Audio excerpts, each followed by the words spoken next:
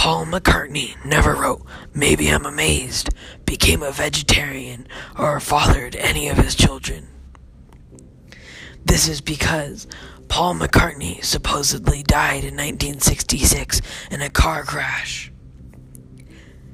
The other Beatles covered it up by hiring a lookalike who sang exactly like him. Eventually, guilt got to the other Beatles and they started leaving clues in their music. That is just some of what we will cover today in the Theories podcast with Caden. Today, Ethan couldn't make it. The first evidence is in the song Taxman. George Harrison gave his advice for those who die, meaning Paul. The entire album, Sgt. Pepper's Lonely Hearts Club Band, is filled with clues. The first one is a new band with a new member named Billy Shears, the person who allegedly replaced Paul.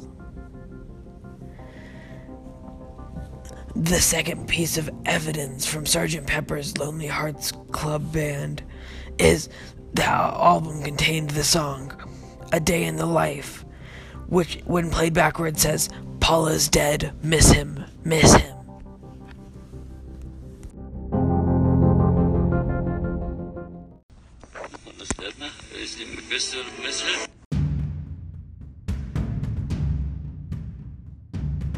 And the third piece of evidence from Sgt. Pepper's Lonely Hearts Club Band is that all of the Beatles are holding instruments, and Paul is the only one that has a black instrument, and black, as you may know, symbolizes death in some cultures. That's all for today. Thank you so much for listening, and if you liked the podcast, please leave a 5-star review and share it. Goodbye, everyone.